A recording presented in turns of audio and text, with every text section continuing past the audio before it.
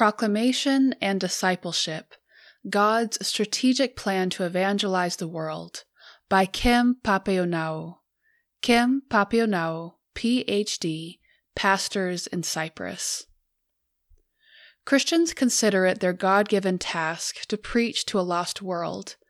But how will this be accomplished? Matthew 24, verse 14, and 28, verse 19 and 20 provide an answer. Often considered parallel, they actually envisage two different kinds of ministry. The former focuses on the global proclamation of the gospel, the latter on an intense ministry of discipleship through baptism and teaching. Understanding these two complementary aspects of evangelism can lead to more focused and effective ministry. Preaching to a lost world. Quote, "And this gospel of the kingdom will be preached in all the world as a witness to all the nations, and then the end will come." End quote. Matthew 24, verse 14, envisages the global proclamation of the gospel before the end of the world. Four aspects of the text stand out. First, the gospel will be preached in all the world. The Greek word denotes an inhabited place. Every inhabited village, town, megacity, or country needs to hear the gospel. To underline this universality, Jesus adds the phrase, quote, "to all the nations," end quote. Nobody is to be left out. Second, the focus of this gospel proclamation is, quote, "the gospel," end quote. The Greek word here means, quote, "good news," end quote. It describes the good news that God has not left humanity to perish in sin, but has provided salvation in his Son, Jesus Christ. At the heart of the gospel is the cross, but the gospel impacts the totality of human existence, in which every case, every teaching of the Bible is part of the gospel, because it aims to restore fallen humanity to the image and likeness of the Creator. Third, the gospel will be, quote, "preached," end quote. While the verb to preach has come to be identified with the act of delivering a sermon, the Greek word here carries broader connotations. It can be better translated as, quote, "proclaim," end quote. Moreover, the verb appears in passive form. The subject of the verb is not specified. In other words, Jesus does not say who will make the proclamation. Clearly, his church should be at the forefront of sharing the good news. However, God can, has, and will use other entities to complete the task. When science probes the intricacies of creation, an insight into the Creator's character is manifested. Indeed, even, quote, "the stones," end quote, could cry out. Fourth, the gospel will be proclaimed as, quote, "a witness," end quote. Matthew 24, verse 14 says nothing about repentance and conversion. These too are important, but the emphasis is on the proclamation rather than its result. For those who believe, the witness will lead to salvation. For those who disbelieve, the witness will be negative. The gospel must be proclaimed irrespective of response. Noah preached deliverance from the flood for 120 years, but nobody responded. Yet his proclamation had the approval of heaven. Peter calls Noah, quote, "a preacher of righteousness," end quote. Jonah, by contrast, was much less committed, yet his proclamation led Nineveh to repentance. Responses will vary, but the gospel must be proclaimed. Summarizing, Matthew 24, verse 14 envisages a global proclamation of the gospel in its fullness that will reach every inhabited area of the world and must be done irrespective of response. Practical implications. For the first 14 centuries of Christian history, the gospel was proclaimed by personal witness and public preaching. Both remain as important as ever. Then printing entered the fray, greatly facilitating gospel proclamation. The first full-scale book to come off Gutenberg's press was a Bible in 1455. Then came radio and television with the potential to reach millions of people. They have been extensively utilized and remain relevant, but they require technical expertise and abundant resources. Recently, the internet has surpassed all other media forms in terms of reach. the number of internet users grew from 16 million, or 0.4% of the world's population in 1995, to 361 million in 2000, 1,971 million in 2010, and 5,053 million in 2020. Compared to other forms of communication, the internet requires less technical expertise and resources, making it an extremely cost-effective way of communication.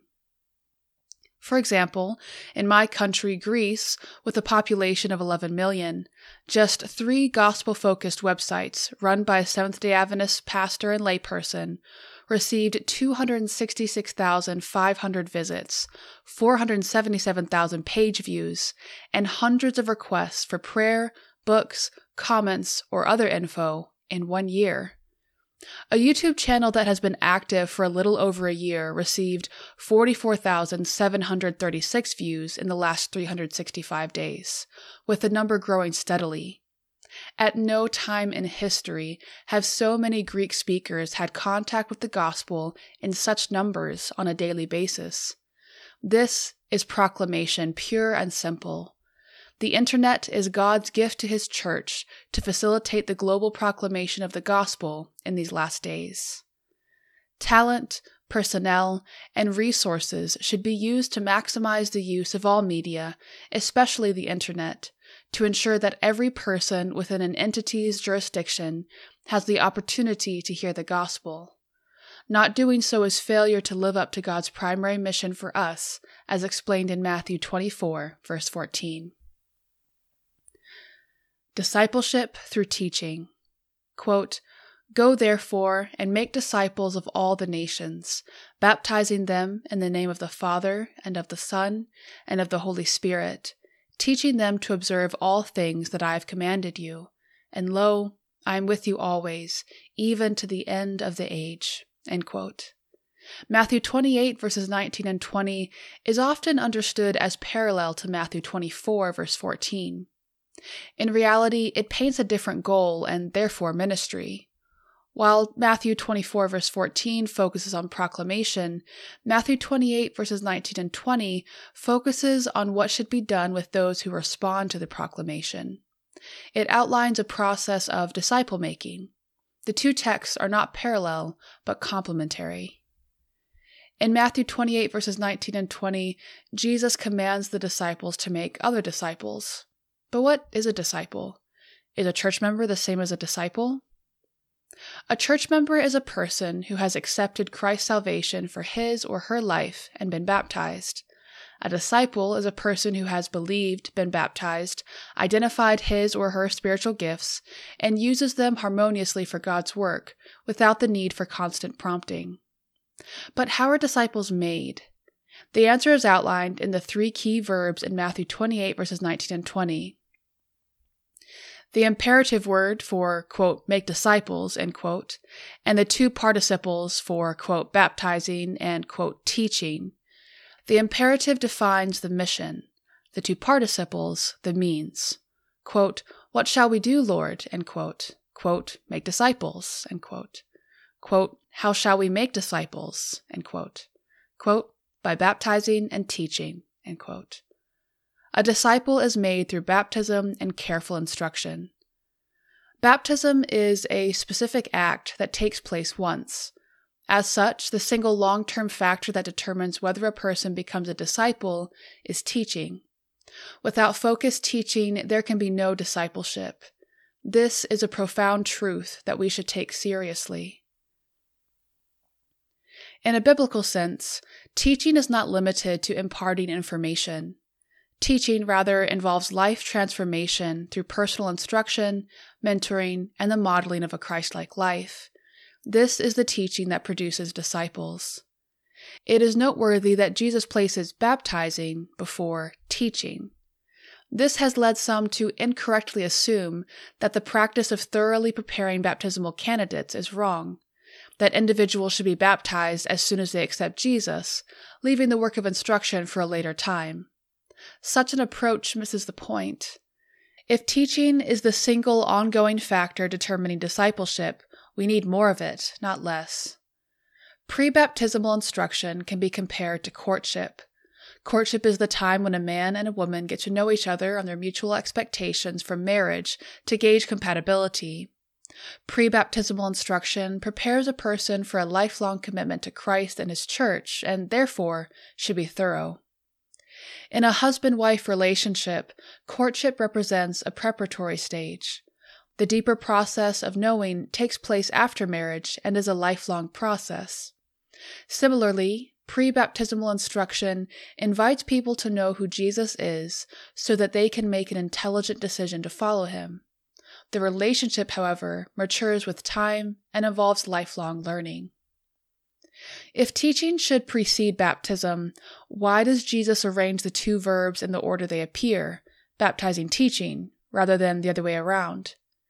The answer lies in the encompassing words, quote, teaching them to observe all things that I have commanded you, end quote.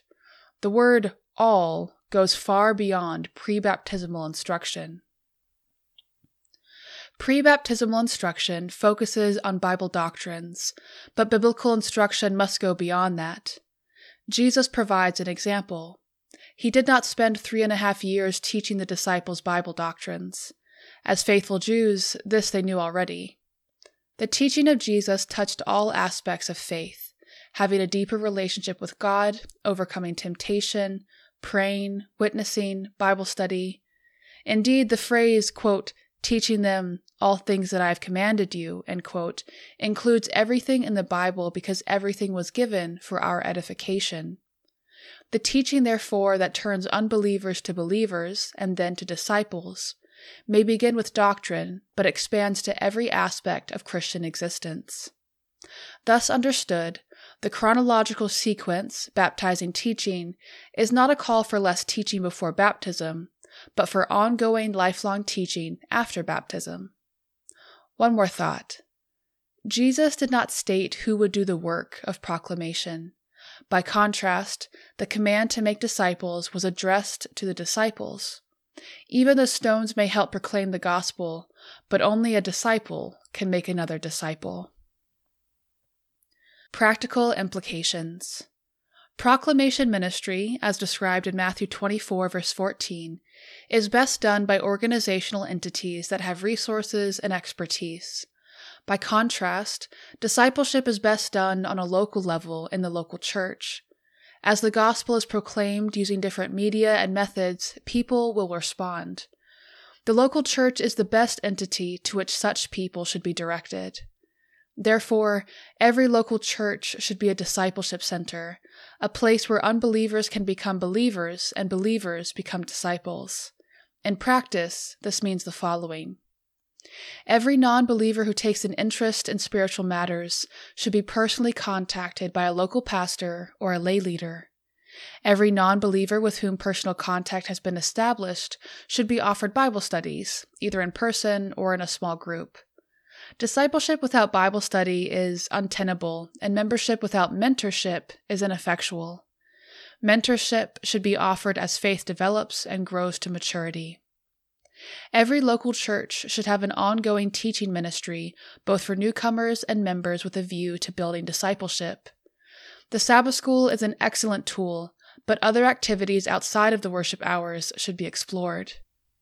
A strong teaching ministry, based on the Bible and modeling Christian life, will build strength in the local church and help turn unbelievers into believers and believers into disciples. Synthesis.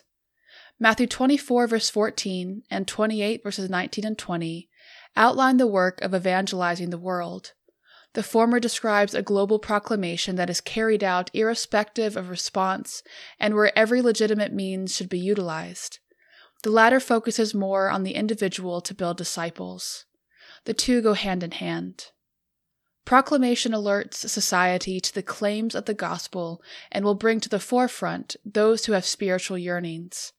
Discipleship will discern such spiritually yearning individuals, develop them to be proficient disciples, and deploy them as effective witnesses for Jesus.